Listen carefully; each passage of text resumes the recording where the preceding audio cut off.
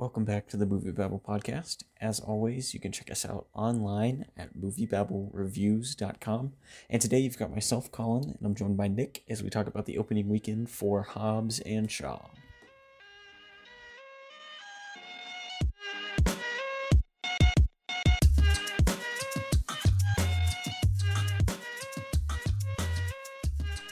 All right, so breaking down this week's top five, we've got Fast and Furious presents Hobbs and Shaw opening up at 60.8 million domestic, and that's in the number one spot, followed by The Lion King with 38.24 million domestic. Then Once Upon a Time in Hollywood in the number three spot with a little over 20 million, followed by Spider-Man Far From Home in the number four spot with 7.75 million, and Toy Story 4 rounds out the top five with 7.15 million. So Hobbs and Shaw was this was a pretty easy victory in terms of all its competition has been out for quite a while. This is the third week for The Lion King. Not a really competitive week. And Hobbs and Shaw's, it's opened pretty well. It's almost at 61 million, which for something that's not a superhero movie, that's pretty solid. It's 180, almost 181 million worldwide right now. So it's pulling pretty good money for a spinoff, and it's already almost completely outgrossed Tokyo Drift domestically. So it's moving pretty well. Yeah, it is doing okay, and I think the one thing to note here is because it has a $200 million budget, which is just extremely high and probably a little too high for a movie like this. But the thing to always note with these Fast and Furious movies is they do crazy business in China, and this movie has yet to open up in China. And I think it's opening up there on the 23rd, I think. So we'll have to wait a few weeks to see how that pans out. But The Rock is huge all over the globe, and it's one of the reasons he gets all these action vehicles to be the star in is because he's also just big in China himself. So I suspect that this movie will climb up really high in box office numbers when its release over there comes. So because these Fast and Furious movies are always international play, they keep decreasing in box office gross here in the States, and they keep increasing internationally, which is kind of funny. It reminds me of the Michael Bay Transformers movies that were doing that for a while. But yeah, it's doing solid, and I can't really see anything to be super concerned about here. It opened up right in line with expectations. So yeah, it's doing all right.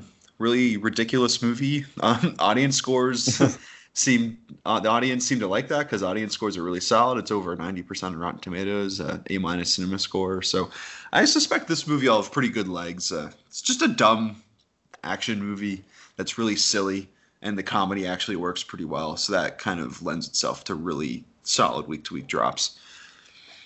Yeah, and and we've talked about this a little bit before, but it's really opening up at a time where it doesn't have any heavy competition as far as action adventure goes for a while. This is kind of the send-off blockbuster for the summer season, and so it's not really gonna face much of an uphill battle going forward throughout this month. I'm sure it'll slow down once we get into some of the more actiony movies coming up later this month in September. But for right now, it's got a pretty open field, and it's kind of like you said, The Rock is huge in China. This is a pretty big franchise in China as well, so I think it's going to do just ridiculous numbers over there. And yeah, it's another win for Fast and Furious. Yeah, and I'm looking at the August release schedule here, and it is worth. We're going to dive a little further into this next week because there's just a really big glut of movies opening next weekend. But we look at the main movies that are coming out for the rest of August. We have next week. We have Dora and the Art of Racing in the Rain and Scary Stories to Tell in the Dark. After that is Angry Birds and Good Boys and 47 Meters Down and Caged. Then after that is Angel Has Fallen. Didn't realize we're getting another one of those movies. Gerard Butler keeps cashing them paychecks. And then after that is Labor Day weekend, which literally nothing ever comes out on Labor Day weekend. So really the next big time competition for Hobbs and Shaw is It Chapter 2 on September 6th. So it has a free lane to just kind of suck up a bunch of money, and um, which is definitely going to help it because I mean it's a $200 million budget, so it has to make a pretty decent amount of money to gain a profit for Universal, and they've been marketing the crap out of this movie. It's been everywhere, so yeah, it's got some work to do, but I definitely think that's definitely within the realm of possibility. Yeah, and I mean, as far as the movie itself, I thought it was a lot of fun. I know we see a little bit differently about it, but I mean, it's a Fast and Furious movie, so it's got its fair share of stupidity and just like dumb stuff going on. But I think it was just like one of the most lighthearted. It definitely benefits from moving away from the traditional Fast cast, and just going with The Rock, who is ridiculously charismatic, and Jason Statham, who is kind of charismatic in his own way. And I think it's just like a really good zone out action movie for the end of the summer. Yeah, I agree in some sense. It's hard with this movie because I was really entertained the whole time. I think The Rock and Statham are really good together. The comedy is really sharp and it's edited really well. So the back and forths are really quick and just really fun. But I can't call this movie a good movie. Just some of the stupidity in it was just so over the top for me. And it feels pretty obvious that this movie had either editing issues or they couldn't quite get it to come together because there's just weird dissolves and things happening, and there's just continuity. The time of day is changing all the time, and Roman Reigns, the wrestler, shows up on in Samoa, and he's clearly trying to bring him into this franchise, but then he has no lines. So it's like, oh, he was probably terrible, or they couldn't cut around his scenes. Like, like there's just I think there was just clearly a bunch of stuff here, and the plot itself is just unbelievably absurd. This is we're gonna look back at Hobbs and Shaw's the moment when the Fast and Furious franchise jumped the shark and just became full on stupid. Because the other ones, it's just like a lot of Vin Diesel growling about family and everything like that. And Tyrese tries to be funny and just fails miserably. And but at this point, it's Fast and Furious is now a crazy, crazy schlocky action franchise that's really going into tech and all these things. And it's really funny to watch the original Fast and Furious. I know you did a little bit of a binge yourself this past week. It's really funny to see where we've come. It's kind of like the like a really crazy version of what the Mission Impossible franchise has done, where the first movie is kind of like a thriller, Brian De Palma thriller, and then it's Tom Cruise is hanging off planes and flying helicopters and stuff now. So it is funny to kind of see this devolve over time. I had fun with this movie. I just can't. There's just so much stuff in it that I just it was just so stupid. It really hurt my brain. Yeah, there's a lot of ridiculousness, and I think it drags on a little bit. This is like a 2 hour and 15 minute Yeah, movie, that's for sure. if I remember correctly. And I'm ready to go at an hour 45, and it's just like, oh, we're just now getting in the middle of the third act, and we're just now going to Samoa. And so I think it greatly could have, as much fun as like The Rock and Statham exchanging insults is, I feel like they could have trimmed that back quite a bit and saved at least 15-20 minutes of the movie. And Yeah, just I kept it a definitely. little bit tighter. Yeah, I definitely agree. I feel like no Fast and Furious movie should be over 2 hours. It should just be like a little bit of plot and then straight into a crazy extended action sequence and then repeat and repeat, and the movie's over. And that should be right around hour 55, and we're good to go, and then everyone goes home and after having a fun time at the theaters. Yeah, like this movie is a little too long, and um, yeah, it just doesn't quite come together. I know we've been joking for weeks that was going to be the greatest movie ever made, and in some ways, it ironically is, because there's just a lot of silly stuff and a lot of fun cameos and just toxic masculinity just all throughout this movie, and it's just wonderful to watch. But yeah, I can't for I feel like someone will take my credit card away if I if I praise this movie too hard. There's just so much stuff in it. It's just absurd. But audiences really liked it. So it's playing. It seems to be playing really well. I know that the crowd I saw it with was having a grand old time. They were howling at some of the jokes. So I suspect that a lot of people ended up loving what they got and for this final product. Yeah, and I mean, the Fast and Furious has really kind of hit its target audience with that. Like they deliver enough of the explosions and ridiculous car stunts, while also they've really hit that part, but they haven't really fully committed to moving away from like the convoluted mess of like especially Fast 3 and Fast 4. I guess Fast 2 and Fast 4. And I wish they would like fully jump over and give us the Hobbs and Shaw we kind of joked about having, where it's just like two guys punching things for an hour and 45 minutes. But I think Hobbs and Shaw was a nice step in that direction, but it's still messy, and they're trying to set up sequels. And I mean, it ties into some of the cameos, which are really fun, but just also feel really forced. And so, yeah, this movie was fun, but it has its problems. Yeah, I totally agree in that sense. Where this is a step in the right direction. I mean, I guess I would call the Fate of the Furious a better movie, quote unquote.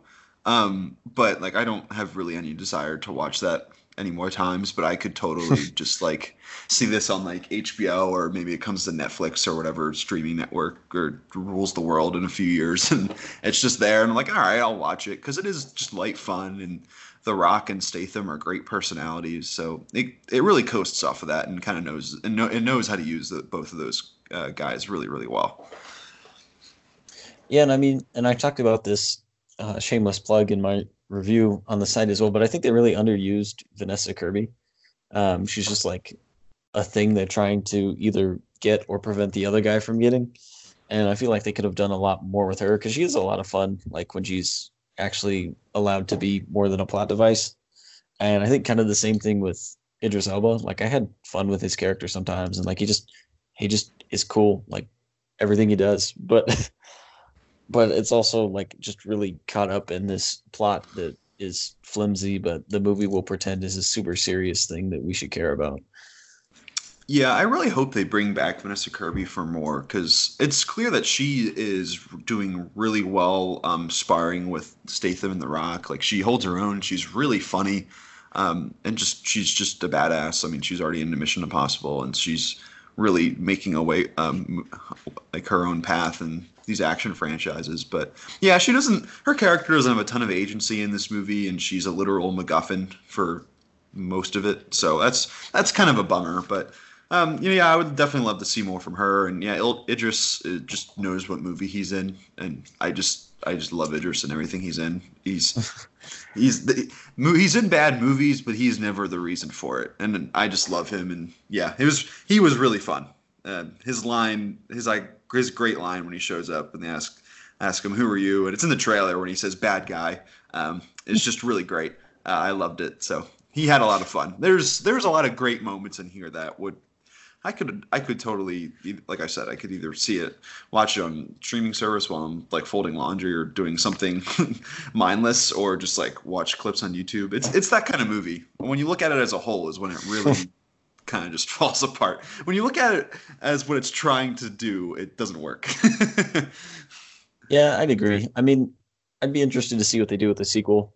And I mean, they've got some pretty good title ideas for it. You could go Two Hobbs, Two Shaws, or Hobbs and Shaws, because I'm pretty sure there's another. I'm pretty sure like Luke Evans is supposed to be Statham's brother.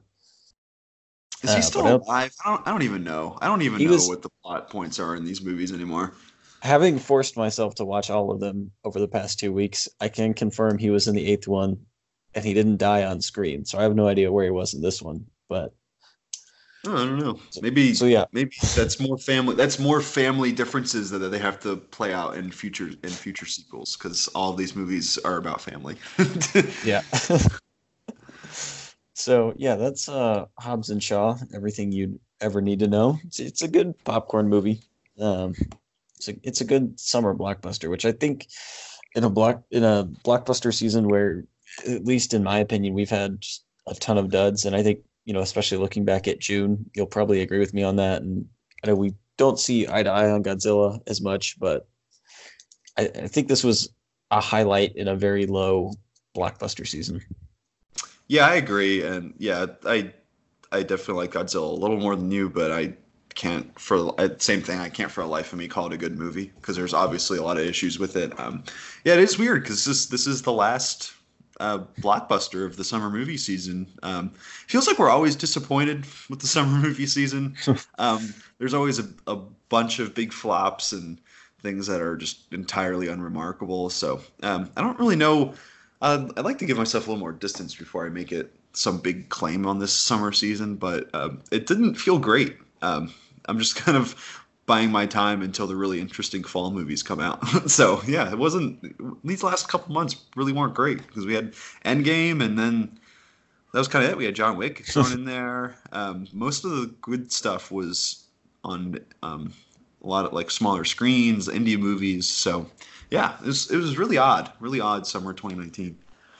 Yeah, and I mean, it will be a little bit more refreshing because we do have, we have like It Chapter 2 coming up and Zombieland and Joker. So we still have a lot of these wider, and I don't want to call them blockbusters because, they're not exactly that scale, but kind of that same style of movie coming up.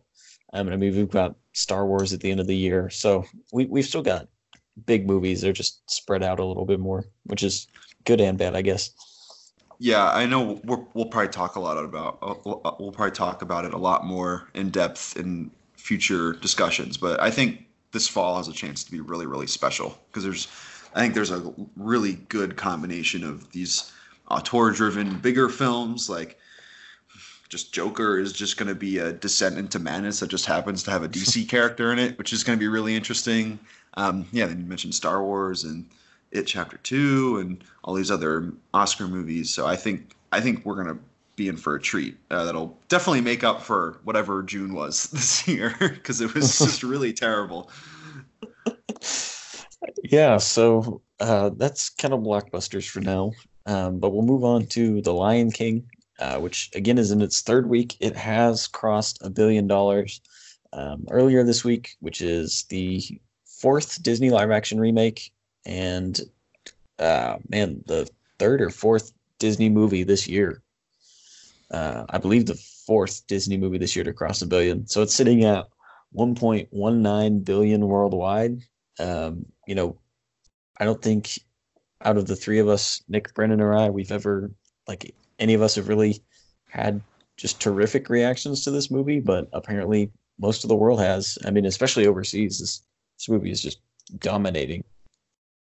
Yeah, so you were right on the money there. There's four Disney movies have crossed a billion, and the fifth one that's crossed a billion this year is Spider-Man: Far From Home, which obviously has Marvel ties. So yeah, it's the theme of every podcast. I feel like it's like we just have to say it no matter what. It's like, yeah, Disney's just doing incredible business. They're they're just light years ahead of everybody. They're just doing crazy stuff, and then talk about it later. But yeah, Toy Story 4 is right on the verge of 1 billion. It's getting closer. So yeah, it's really crazy. And it's one thing that's really interesting about this before we move on is that Lion King actually added theaters this week. It's in 4,802 theaters in the U.S., which I don't have time to fact check this, but that seems like like the highest theater count like ever. Like that's a crazy amount of theaters. I don't even think Endgame was in that amount. Yeah. So it's just kind of crazy. People love this movie, and it's dropping okay from week to week. So yeah, it's really interesting. Yeah, and I think, you know, um, just kind of talking about Disney movies that crossed a billion, Endgame did it twice. So do we count that as this is the fifth Disney movie to do it? Yeah, But yeah, maybe. that is a really high theater count. I don't think Endgame was in more than, like 40. I'm looking at it right now, 46. So this is definitely the highest this year. And Um, that has to be close to some record. I haven't seen any outlets pick that up, but I can't imagine that anything else is beating that. But it's interesting. yeah. So yeah, Lion King is doing business. Disney's not It's doing as okay. so we'll move on to Once Upon a Time in Hollywood. This is its second weekend at the box office, and it pulled in a little over 20 million domestically. So again, this isn't a blockbuster, but it's still pulling in pretty decent numbers. It's sitting around 79 million almost domestically, and I don't believe it's opened overseas yet. Which I don't expect this to just perform uh, Lion King level overseas, but it'll give it a nice little boost. And I mean, it's just kind of plugging along for a Tarantino movie. It's kind of matching most of his previous track record. So I don't think there's many complaints there. Yeah, it's doing really solid business. It's doing actually outpacing Inglorious Bastards, which is at this point in both of their theatrical runs, which is interesting. So, Once Upon a Time in Hollywood's almost made 79 million here in the U.S., and I believe it's opening up around the world in the coming weeks. So that'll also be something to note as well. But I mean, can't you can't really complain if you're Sony. The movie dropped about 50%, which is pretty okay for a 2 hour and 40-minute drama, which is just something. It's just really fascinating to see. It just the pull of Tarantino. I saw this movie again this week, so he got some of my money, which I'm happy to give to such a great movie. I think I'm really close to calling this movie an A+ movie for me because I just really really love it, and a lot of its odd or possibly problematic storytelling points worked really well for me, even better for me the second time around. I just really love this movie, and it's really nice to see it do good business. It's definitely gonna cross 100 million in the U.S. here, and that's not even factoring in the inevitable re-release around Oscar time. So, yeah, it's starting really well, and I think this bodes well for its Oscar campaign because it's pretty popular. I definitely think we're going to be talking about this movie for a long time, probably until next March.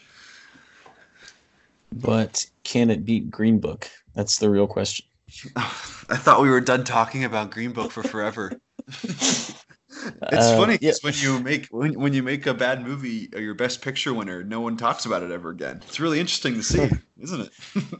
Actually, little side note, but they showed it at my grandma's retirement home a couple weeks ago, so I have plenty of geriatric opinions about the movie now. So I can't escape that deserves its own podcast.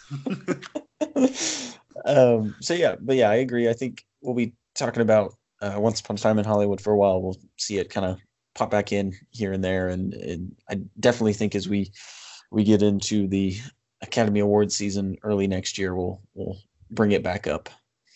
So we'll move into another billion-dollar movie that we already touched on briefly, but that's Spider-Man: Far From Home, and that had a 7.7 million dollar domestic haul this week. It's only about a 37% drop, and again, it's already crossed a billion. It's sitting at $1,075 million and some change. So it's the best, highest grossing Spider-Man movie. It's done really well domestically and overseas, and I mean, it's making money for Sony right now.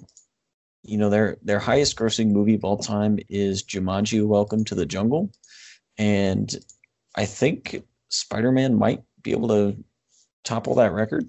Jumanji was kind of a surprise hit. No one really expected that to do any money, and yeah, it almost crossed a billion, but Spider-Man actually has crossed it. So yeah, Spider-Man is doing big business for Sony. Yeah, there's nothing I need to add there. It's just doing well. You can't complain. Good job, Sony. You're hitching your wagon to the Disney train to get that solid box office gross. So yeah, they can't really complain there. Yeah, and I think it was funny that kind of going into this movie, there were a lot of questions about whether or not the Sony Marvel deal would continue, but I really don't see like how Sony would ever think they could do Spider-Man without Marvel, like right? Like, and I know Brennan's talked about this quite a bit, but I mean, a lot of this success of Spider-Man is because of Iron Man. I mean, his villains are because of Iron Man. Like, so much of this movie and Tom Holland's franchise exists on the back of the MCU. I can't imagine Sony trying to do this on their own, or just like how big of a drop off that would be in profit. Yeah, the only thing I see of possibility is if they get drunk on power with like Venom, like a Venom sequel does crazy business, and they're like, "Fuck it, we could do everything because we're really awesome and we make a shit ton of money." And just drunk on power, they just pull Spider-Man back into Sony and they go from there. I don't think it would work well at all, but that's like kind of the only thing I see there. But yeah, I mean, it's over a billion. So if I was Sony, I would just let Marvel do all the hard work and you gain all the profits, you know? Yeah. So we'll move on back to Disney and what is on its way, just kind of slowly making its way towards a billion. A lot of that will depend on just how it performs in the next few weeks. You know, we've got the Playmobil movie coming out, Angry Birds 2. So it does have some animated competition, but I don't really consider either of those much of a threat to Toy Story 4. I think it'll be a consistent performer. It has benefited from some pretty small drops, you know, ever since it's been out. Even now, week 7, it's only got a 31% drop, and so it's performing pretty steadily. Yeah, it's just been peppering those like $7, $8 million grosses week to week, which are just how these movies gain just a crazy amount of money at the box office. But I think this movie has a pretty decent chance of getting to that 1 billion mark. We've talked about this many times, but Disney loves those big round numbers for shareholders, and it's 40 million away about from that 1 billion mark right now. So you figure a couple more weeks in theaters, maybe it gets really close to that, and then maybe sometime around the holidays they do a couple double features. Maybe they attach it to Frozen 2 when that comes out on Thanksgiving, for some extra money there, and they might even re-release it for a little Oscar push for Best Animated Feature. So I think this is one of those where Disney's just going to try to finagle the numbers in any way they can, just to kind of get that 1 billion mark. Yeah, I think they'll push it over. No matter how hard they have to work, I think it'll get there. Yeah, So they might even do something where they spend more money just to get that number. I mean, they've done it many times. they might buy $40 million worth of tickets, just to push it over.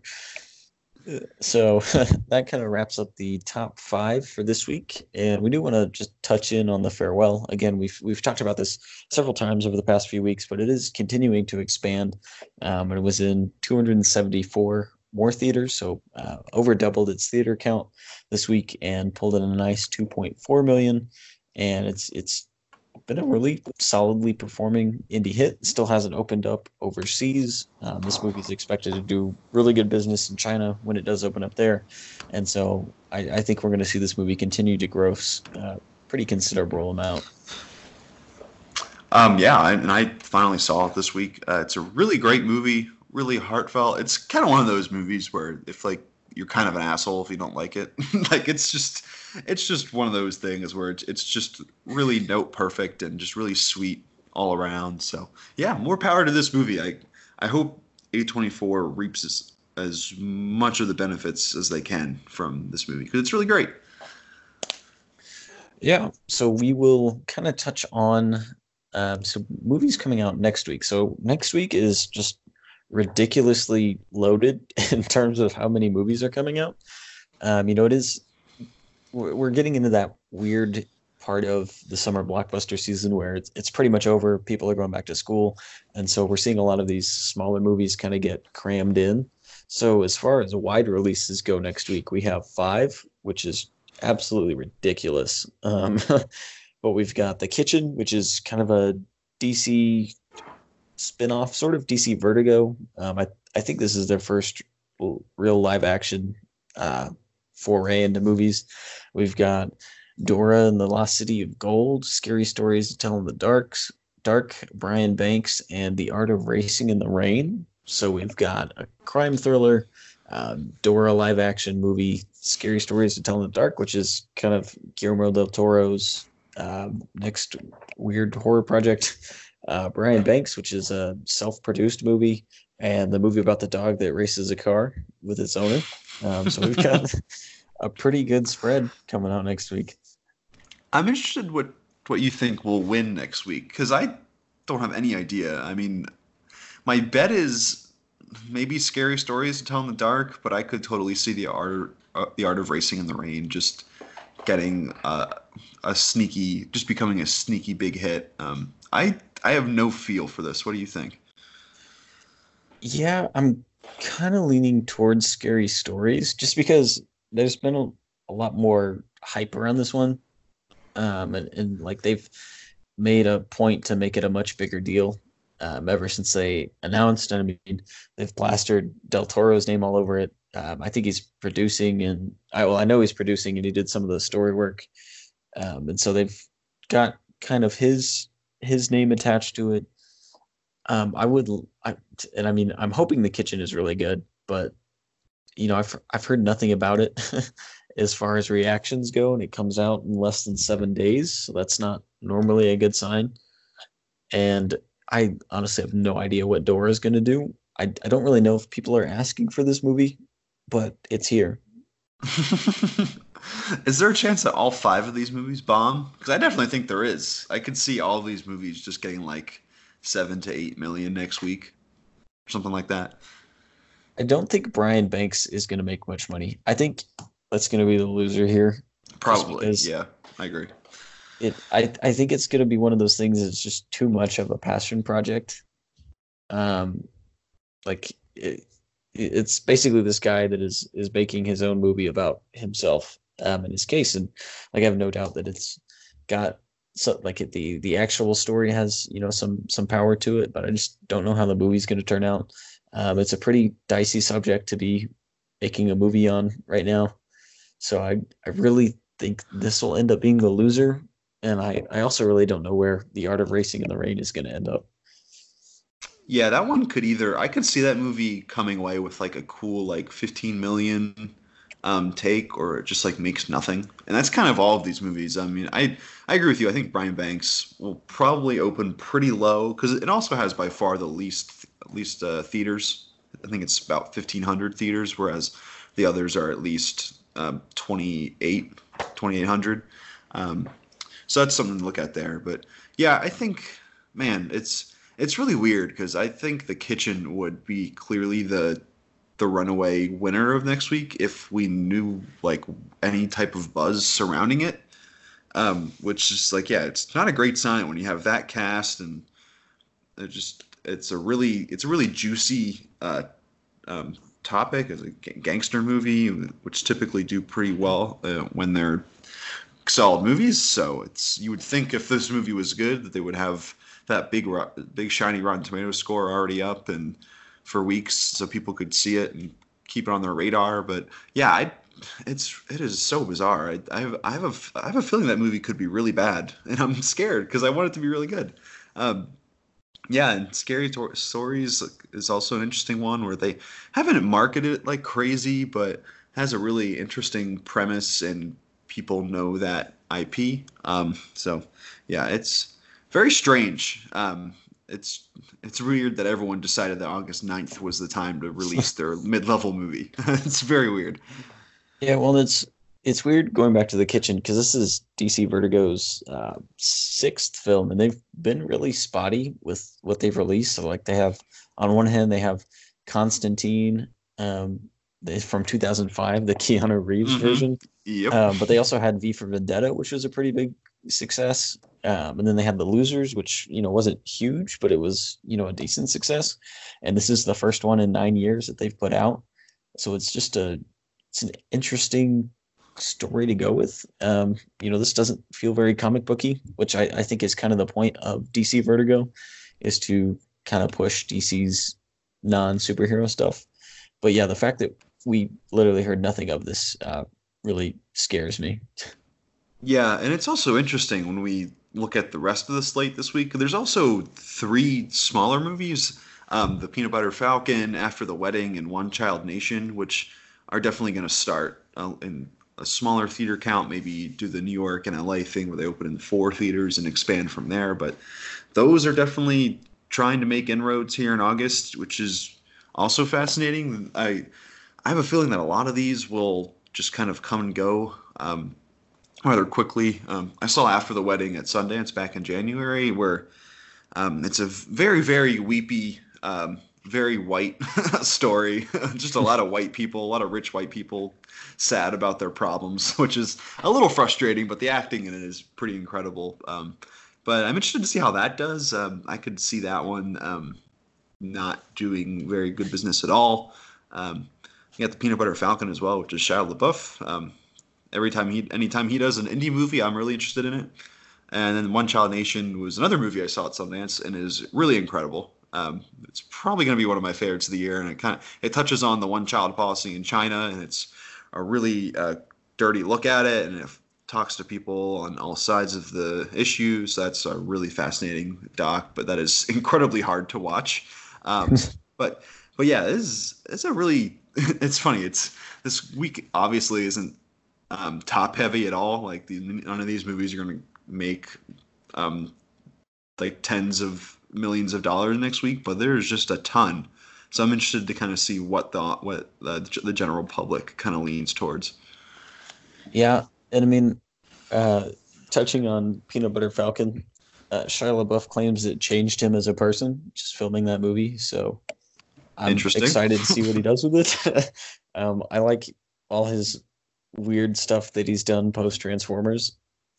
So I'm excited to see that one. And yeah, it's like a really heavy weekend. It's got a lot of movies that could do nothing or could do a decent amount. And so it's just something to keep an eye on. Yeah, it's weird. It's one of those, we get this every year where there's in August where a bunch of mid-level movies just drop in August and hope to find an audience because there isn't a ton of other blockbusters out. So it's fascinating. We'll see which ones shake out. Yeah, so we'll be back next week talking about The Kitchen, Dora, Scary Stories to Tell in the Dark, Brian Banks, The Art of Racing in the Rain, and presumably Hobbs and Shaw again. Thanks for listening to this episode of the Movie Babble podcast. Again, you can check us out online at moviebabblereviews.com and join us next week as we talk about the opening weekend for The Kitchen, Dora and the Lost City of Gold, Scary Stories to Tell in the Dark, Brian Banks, and The Art of Racing in the Rain.